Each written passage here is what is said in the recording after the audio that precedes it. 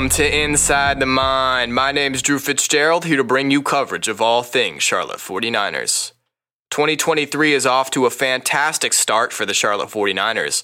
A few nights ago on national television during the Under Armour All-American game in Orlando, Florida, running back Darrell Robinson committed to Biff Poggi and the Charlotte 49ers. Let's take a brief second to listen as the moment unfolded. Before you reopened your commitment, I was looking for a family environment, somewhere I could play early and give me the best opportunities on and off the field. all right, and that place will be? And that place be for the next 4 to 5 years, possibly 3. I'll be attending University of North Carolina, Charlotte with Coach Biff Poggi. The Charlotte 49ers beating out Power Fives for Darrell Robinson. Given Robinson's affiliation with Poggi and St. Francis Academy, this decision was not as shocking to Charlotte fans as it was to the rest of the college football community, but it was a huge moment nonetheless for the program. Robinson was a former commit to Boston College before Poggi's hire. Going into the All-American game, many analysts expected Robinson to commit to Power 5 teams like Rutgers, Georgia Tech, Maryland, or Indiana. Darrell Robinson is listed as a 4-star recruit according to ESPN, but a 3-star recruit elsewhere. ESPN also lists Robinson as the number 1 running back prospect out of the state of Maryland, and most sources have him around the top 50 running back recruits in the nation. Robinson will join former Iowa transfer Shadrick Byrd in the backfield. It is unclear where Chavon McEachern and NIU transfer Teron Kelman will fit into the mix for the Niners, but one thing is clear. They'll have a stacked offensive line to open up holes for them. Poggi plans to add 10 new transfers and recruits to the O-line come the 2023 season. The Niners have also hired a new offensive tackles and tight ends coach, and John Marukian. Marukian hails from Michigan, where he was an offensive analyst, a team that has won back-to-back Joe Moore Awards for the best offensive line in college football. But we're not done yet. Charlotte's offense got another huge boost this weekend with some more incredible news. Earlier this week, star wide receiver Grant DuBose was reported to have left the transfer portal, which implies he will return for the 2023 season.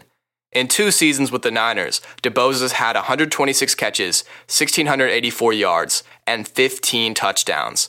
He led the team in receptions last season and was tied with Elijah Spencer for receiving touchdowns. This is huge for the team after losing 2 offensive targets in Elijah Spencer and Taylor Thompson to the transfer portal. Additionally, with the graduation of Victor Tucker, DuBose will most likely be the primary target for whoever wins the quarterback position battle. DuBose will share receptions with Pitt transfer Jalen Bradley and Colorado transfer Jack Hestera. Charlotte rounds out recruiting season for now with 32 signees, 22 of those transfers from other colleges, 14 originally from St. Francis Academy, and 6 from the state of North Carolina. Biff Poggi kicked off the year on January 1st, making it apparent that he plans on targeting North Carolina and the Charlotte area hard through a perplexing tweet with Cam Newton-esque grammar. I deciphered it for you so you didn't have to. It reads, "If you live in or around Charlotte, a 3-hour radius, don't leave to play ball. Stay home, be the foundation. Etch your name in bronze as the foundation. Be a hero for your area. We are not coming. We are already here. If you left in the past, there's no place like home. Welcome home." And it's signed Biff. Keep in mind that the recruiting season will continue deep into the spring, so there's plenty of time for Poggi to recruit more natives of the 704. A Charlotte pipeline will be necessary for the team after the St. Francis well runs dry, which could only be a few seasons from now.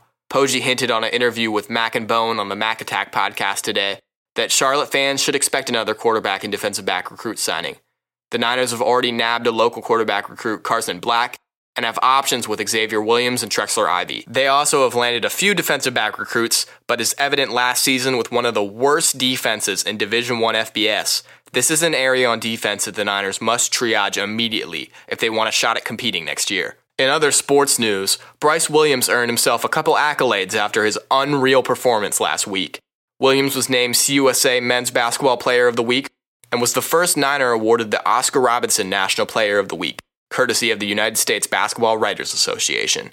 In his 2-day heat check, Williams averaged 31 points, 5 rebounds, shooting 78% from field goal range and 56% from behind the arc. Coach Ron Sanchez noted that this would not change the way the Niners played in their upcoming Florida road trip. Listen to what he said here. It's like anything, it has 2 sides. Are we going to start watching Bryce dribble the ball now all over and change how we play? You know what I'm saying? So you just got to take it, for one game. And if it happens again, then we'll do the same thing we did. We'll give him the ball a few more times if he's got it going. And if it's not him, if it's Jackson that's got it going, then maybe that'll be Jackson's turn. So, looking out at the CUSA Conference, there are a few movers and shakers since the first week of conference play.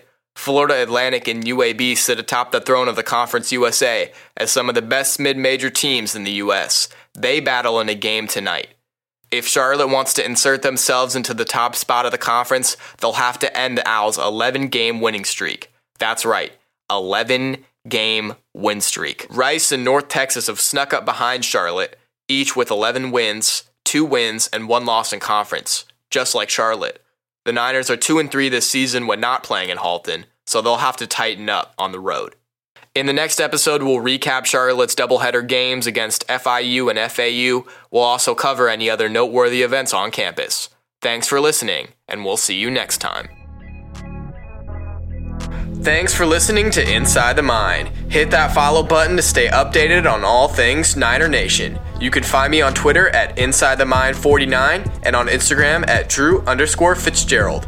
As always, picks up and roll Niners.